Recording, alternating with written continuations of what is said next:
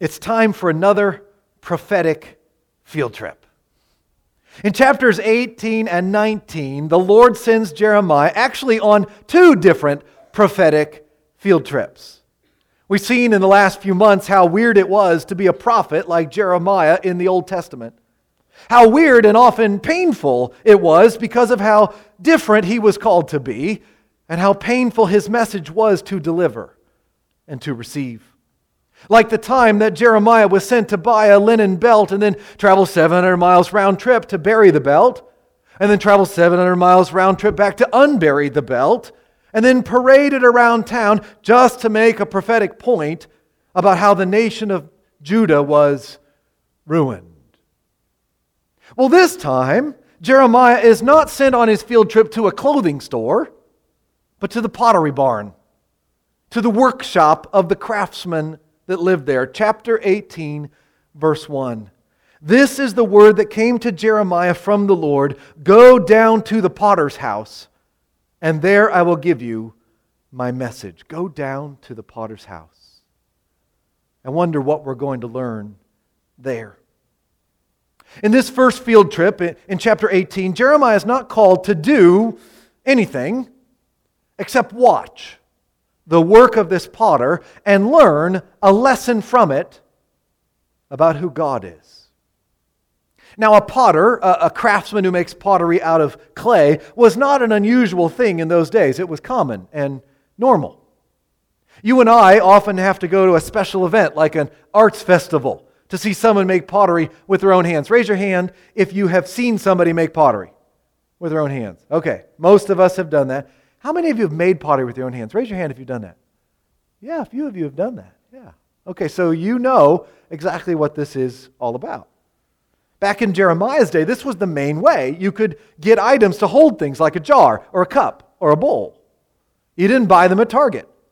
You went to the home of a craftsman who made them by hand out of clay. It took special skill, but everybody had seen somebody do it. And Yahweh now sends Jeremiah, we're not exactly sure when, what year, probably early in his ministry, to visit a potter's house, watch him do his work, and wait for the Lord's message. And that's exactly what he does. Look at verse 3. So, I went down to the potter's house, and I saw him working at the wheel. But the pot he was shaping from the clay was marred in his hands. So the potter formed it into another pot, shaping it as it seemed best to him. Now, from what I understand, this wheel is actually two round stones, kind of a big one at the bottom and a smaller one at the top, with a vertical post tying the two of them together. And the potter would, this very whole body kind of craft, the potter would use his feet to move the bottom stone around in a circle, which moved the top stone, where he put his wet clay, and he's shaping it and form it on that top stone, which is the potter's wheel. And it's turning on that, okay? Do you see it in your mind's eye? Probably not from my motions up here, but you've seen it in person, so you have an idea. The clay is wet. The clay is moldable. It's shapeable. It's pliant at this point. And the potter has something nice that he intends to make out of it. Nobody says this morning, I'm going to go make some junk in my potter's house, right? They always have something in mind, something nice that they're going to make. But something goes wrong in the process. Verse 4 said, the pot he was shaping from the clay was marred in his hands. Now that word for marred is the same word he used in chapter 13 to describe how the linen belt was ruined. It was defective. It was malformed. It was spoiled. It had gone bad. It was not right. How did that affect the potter?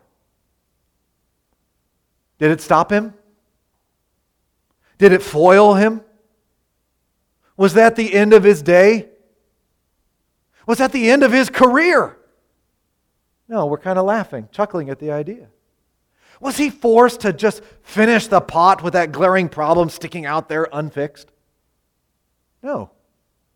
Verse 4 says rather nonchalantly, So the potter formed it into another pot, shaping it as it seemed best to him. Okay. Seems pretty simple, right? Well, right there, right then, Jeremiah saw what he was supposed to prophesy. Verse 5. Then the word of the Lord came to me. O house of Israel, can I not do with you as this potter does? Declares the Lord. Like clay in the hand of the potter, so are you in my hand, O house of Israel. All of a sudden, the picture becomes focused. There's a deep symbolism going on here. The clay stands for something. The clay stands for the people of Israel.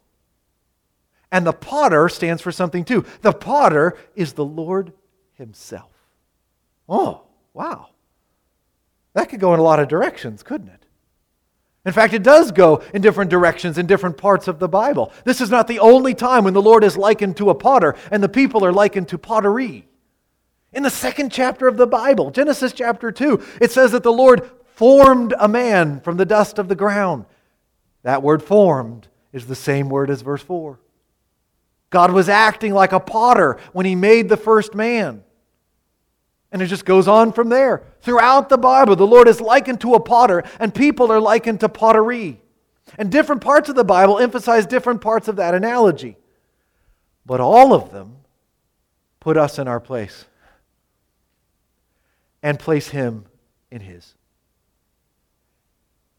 He is the potter. We are the clay.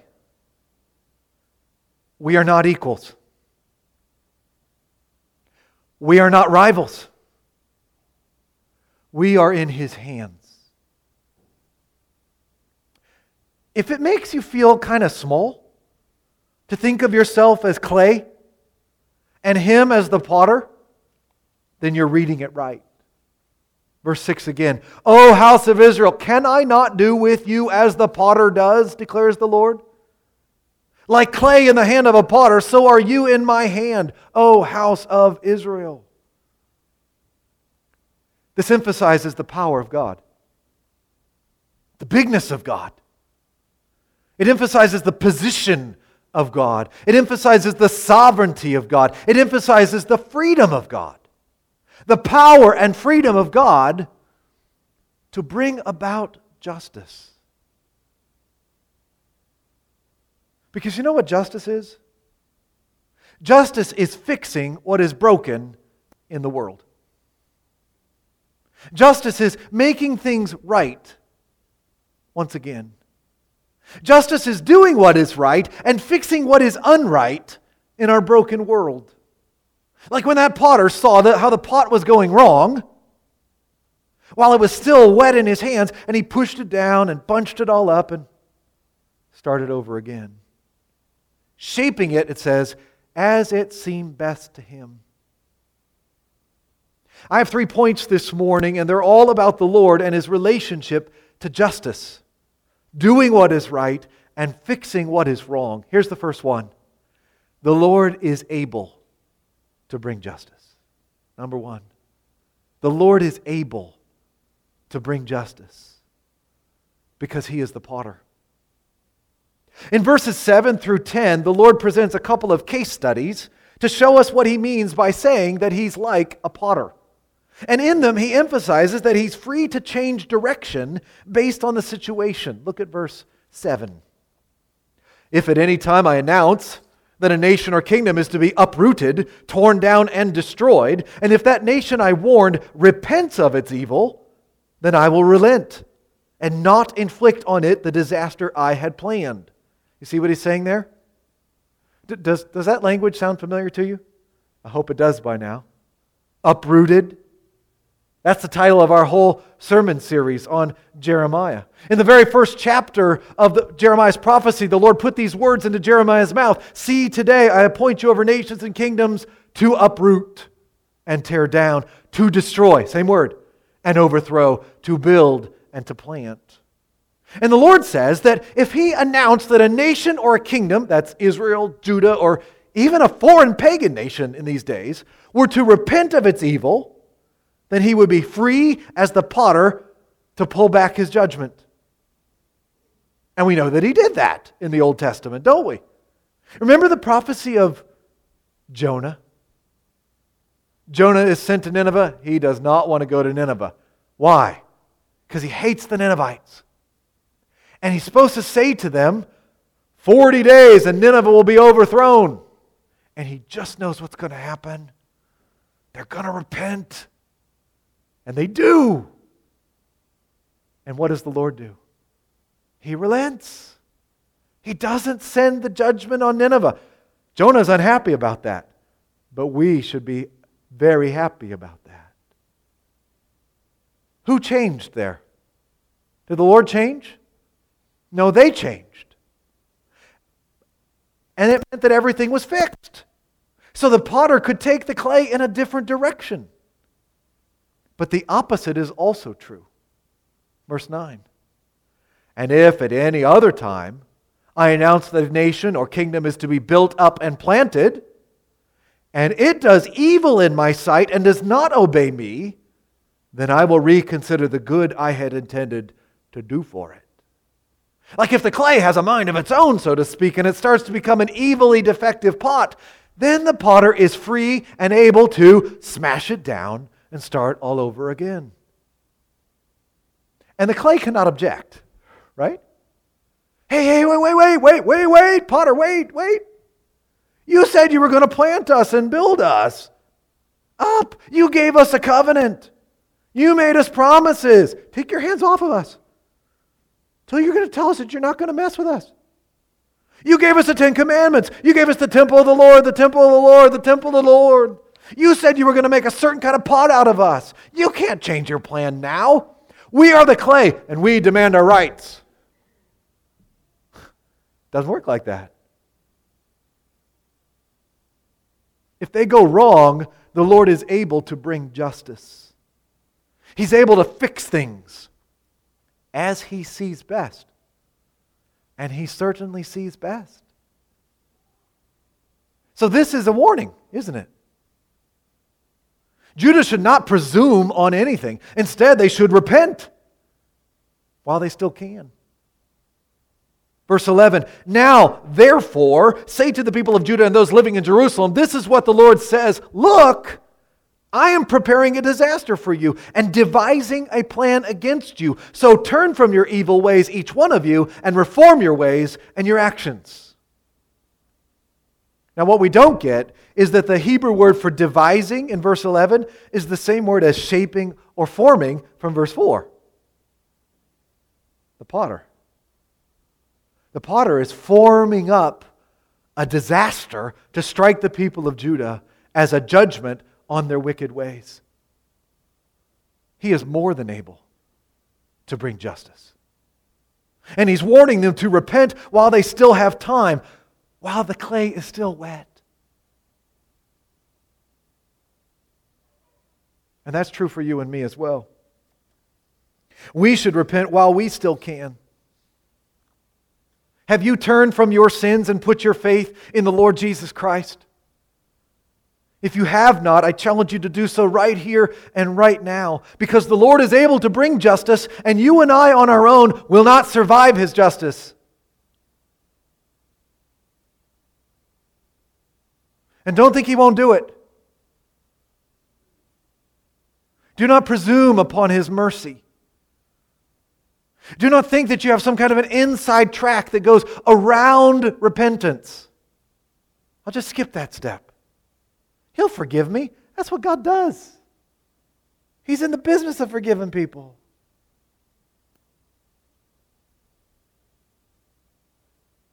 Don't think that you're going to argue your way out of this, or spin it, or fool Him. You and I are just clay. We're not the potter. We do not have a say. Repent. Verse 11 again. So turn from your evil ways, each one of you, and reform your ways and your actions while the clay is still wet. I love how it says each one of you. So the nation may go one direction, but the individual person can still go the Lord's way.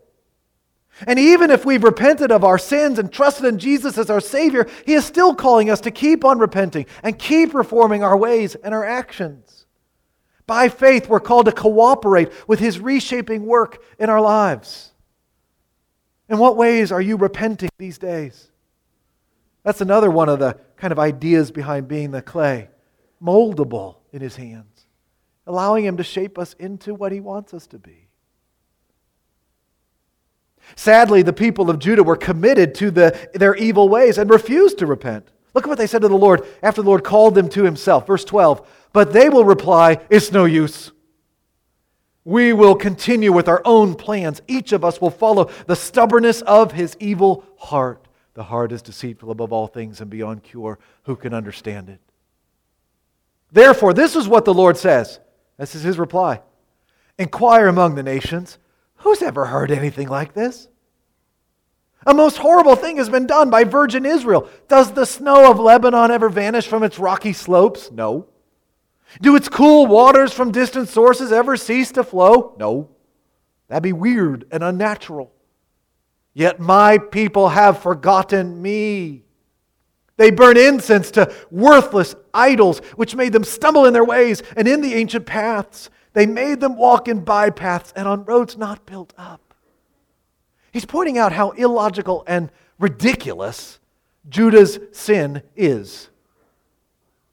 Sin is crazy. Sin is insane. Why would you do that? Why would you give up Yahweh for worthless idols? The clay has gone bad, but the potter is able to fix it. He's able to bring justice. Verse 16, their land will be laid waste, an object of lasting scorn. All who pass by will be appalled and will shake their heads. Like a wind from the east, I will scatter them before their enemies. I will show them my back and not my face in the day of their disaster. Whew, how scary is that? But that's justice. You remember what the Lord told them He was going to do in Numbers chapter 6? Put His name on them. He said, the Lord bless you and the Lord keep you. The Lord make His face shine upon you and be gracious to you. The Lord turn His face toward you and give you peace. That was the plan. That was what was on the potter's wheel from the beginning for Israel. But now He says, I will turn my face and my back. You will not see my face. Repent while you still can. I've been talking recently about my wrestling with gluttony. But my wife has recently put her finger on a different worthless idol which has been causing me to stumble in recent days. And that's the idol of productivity. I love to get things done. I love to produce things. I love to be productive. And that's a good thing.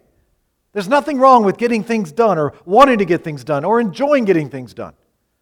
And yet it still can become an idol, can't it? Productivity can become a false god that you begin to bow down to and worship when getting things done is everything.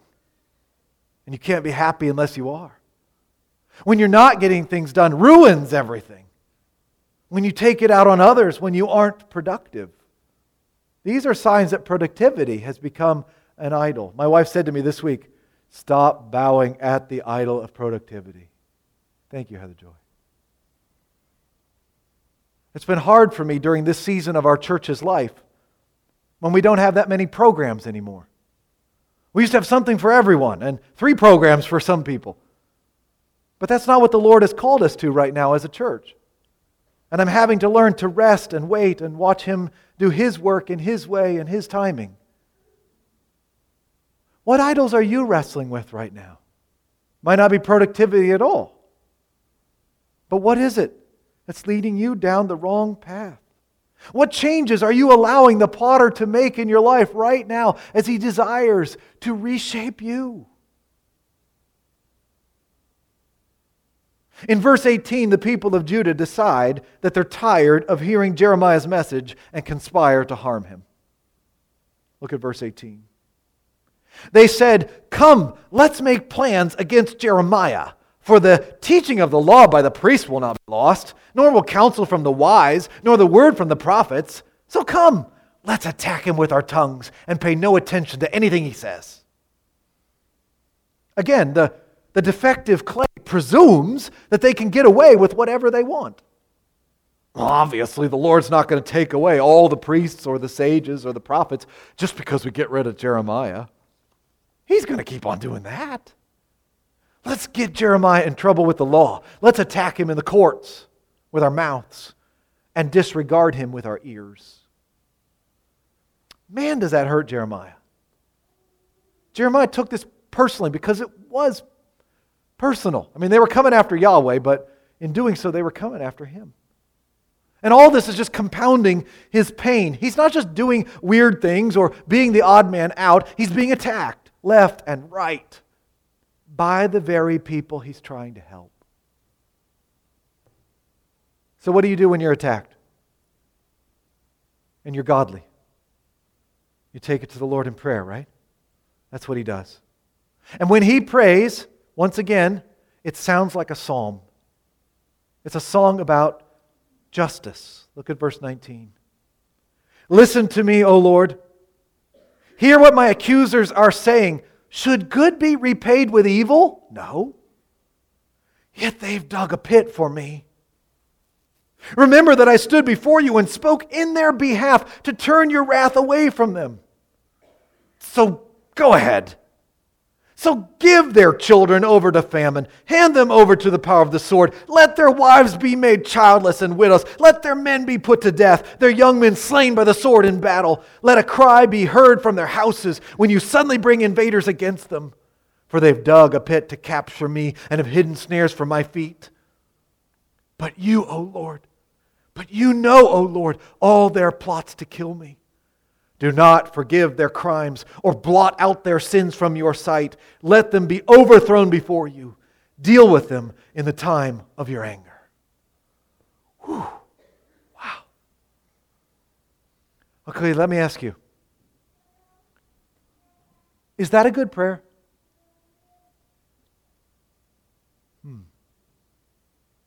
We've seen that Jeremiah can go too far. How about this one? Is this a good prayer? Should we pray like this ourselves? Well, there is a lot that's good about this prayer.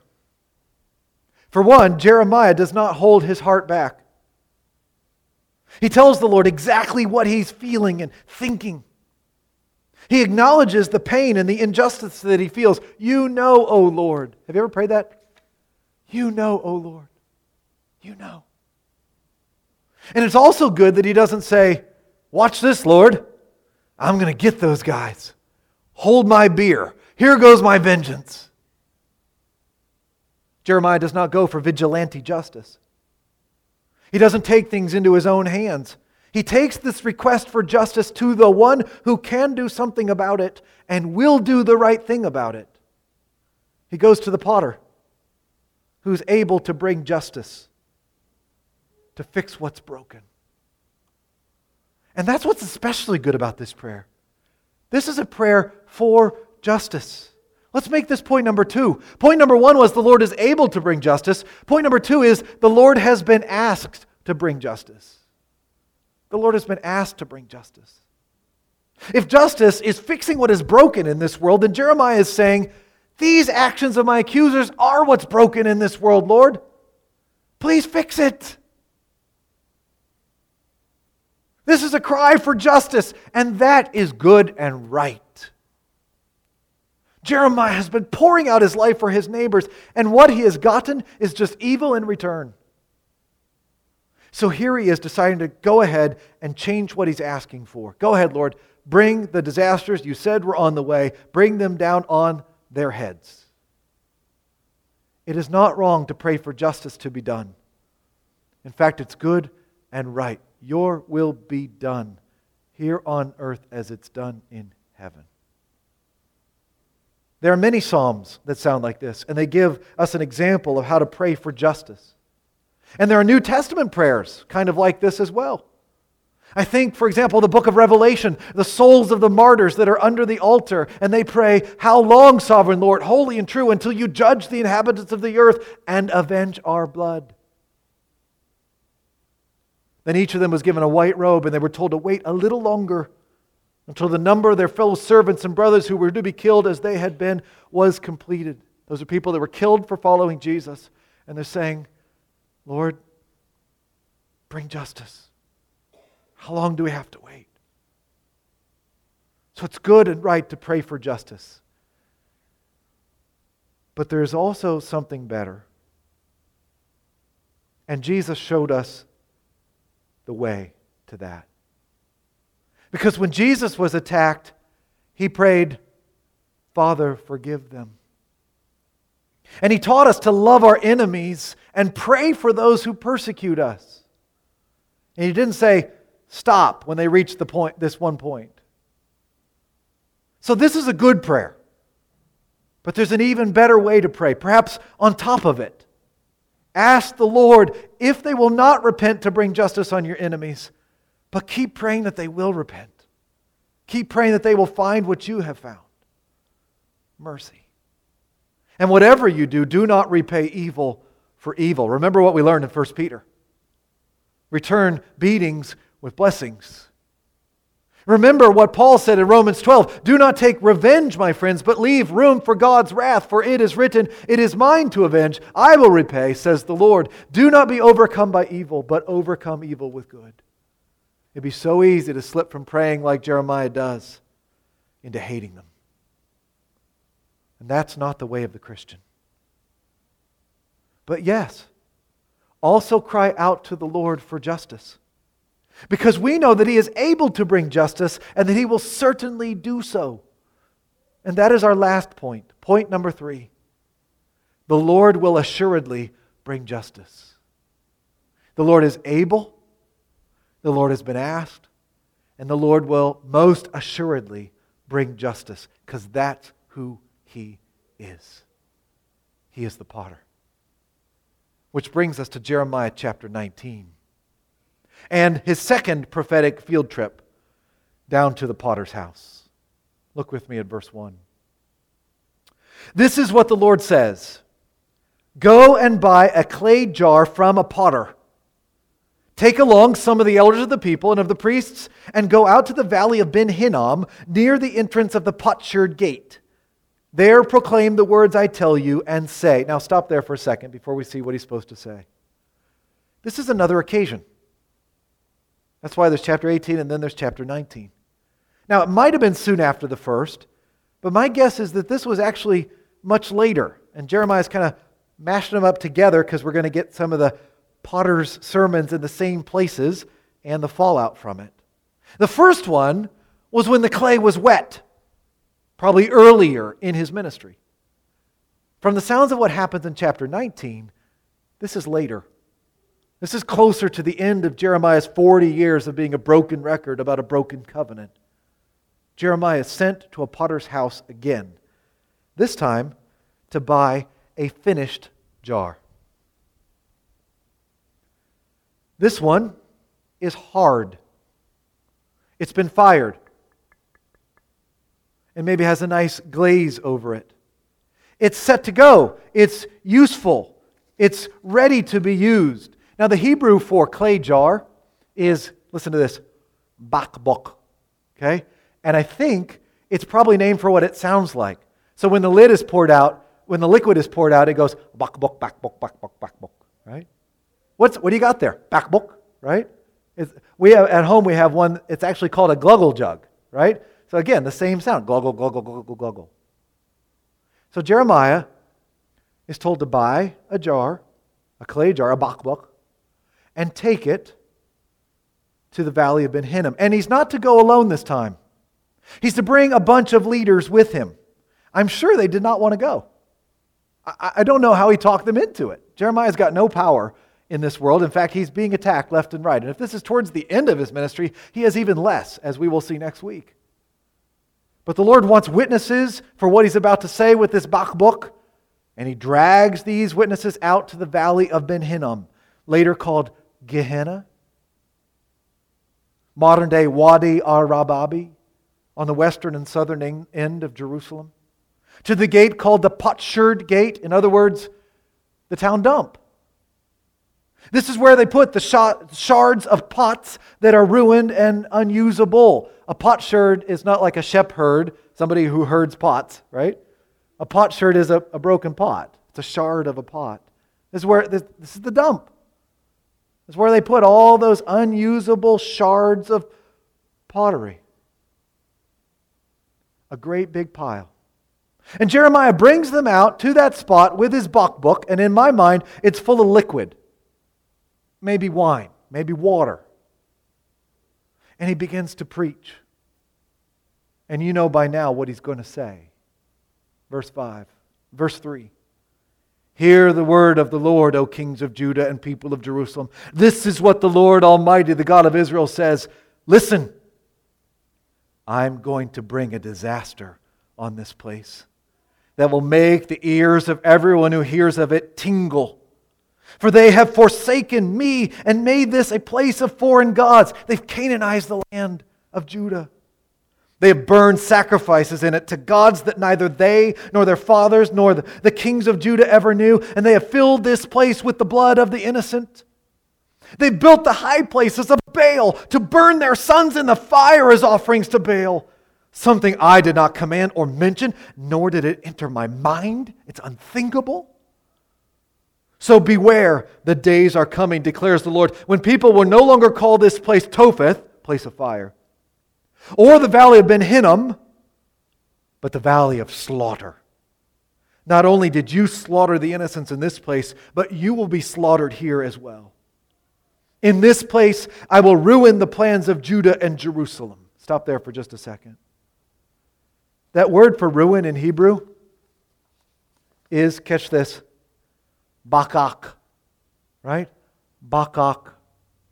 It means to empty or to spoil or to run out. It sounds a lot like the word for the clay jar, right? Bakbuk. What do you do with a bakbuk? You bakak. Some scholars think, and I would not be surprised to find out that at this moment in his message, Jeremiah poured out the liquid from this jar, dramatically symbolizing the judgment that was going to be poured out on Judah. I will make them fall by the sword before their enemies, at the hands of those who seek their lives, and I will give their carcasses as food to the birds of the air and the beasts of the earth. I will devastate this city and make it an object of scorn. All who pass by will be appalled and will scoff because of all of its wounds. I will make them eat the flesh of their sons and daughters, and they will eat one another's flesh during the stress of the siege imposed on them by the enemies who seek their lives. All of that happened. Read the book of Lamentations. That all happened in 588 to 586 BC to Judah. Babylon was coming. The siege was coming. Exile was coming. They were going to be uprooted. His judgment was going to be poured out on them. And then the Lord said, verse 10, then break the jar while those who go with you are watching. I'm not going to do that this morning. That's Heather Joyce. And it was a gift from one of you. And Cindy would never forgive me. But just imagine 1,000 pieces where that jar hit. All those other jars. And smashed and splintered everywhere. Verse 11, and say to them, this is what the Lord Almighty says, I will smash this nation and this city, just as this potter's jar is smashed and cannot be repaired. They will bury the dead in Topheth until there's no more room. This is what I will do to this place and to those who live here, declares the Lord. I will make this city like Topheth. The whole place will become a dump. Jerusalem will become a dump. The houses in Jerusalem and those of the kings of Judah will be defiled like this place, Topheth. All the houses where they burn incense on the roofs to all the starry hosts and poured out drink offerings to the other gods. Jeremiah then returned from Topheth, where the Lord had sent him to prophesy, and stood in the court of the Lord's temple and said to all the people, "This is what the Lord Almighty, the God of Israel, says, listen, I am going to bring on this city and the villages around it every disaster I pronounced against them, because they were stiff-necked and would not listen to my words." Those words are going to get Jeremiah into a heap of trouble. We'll read about it, Lord willing, next week in chapter 20. There will be great fallout. And Jeremiah may hit a new bottom with how it all makes him feel. But everything he says as he smashes that clay jar from the potter's house is absolutely true. The Lord will assuredly bring justice. Judah has done all these things and refused to repent of them. They've become set in their ways like hardened clay, and the potter here will throw them onto the potsherd pile of history. And that will be right. That will be justice. So yes, that's scary. But it's also wonderful, isn't it? Isn't it wonderful to know that God will always do what is right? You don't want a God who doesn't do what's right. You don't want to live in that universe. Isn't it wonderful to know that God will bring justice and fix everything? I don't know about you, but I think there's a lot of injustice in this world right now. Have you seen it on the news? Things are not as they should be. Think about everything that's wrong right now in your world. And not just physical evil like earthquakes and famines and things like that. Think about unjust wars. Think about racism. Think about child abuse. Think about fraud, thievery, robbery. Think about domestic violence. Think about abortion on demand. Think about human trafficking. Think about how you have been wronged by others. And right now, the best of justice is just approximation at its best. There's so much injustice in this world. But the Lord is a perfect potter. He is able to bring justice. He is free and sovereign and wise and in a position to make things right. And He has been asked to bring justice. And we continue to ask Him to bring justice. It is right to do so. And He has promised that He will bring perfect justice. He will right every wrong. He will balance every scale. He will fix everything that is broken, which includes bringing the smash on the things that need smashed. Read the book of Revelation. So yes, this is a call to repent because justice is surely coming, but it is also a call to rest because justice is surely coming. That's how we can love our enemies, right? Non-Christians can't really do that. I mean, why would they? Because we know that vengeance is the Lord's and He will repay. Nobody gets away with anything.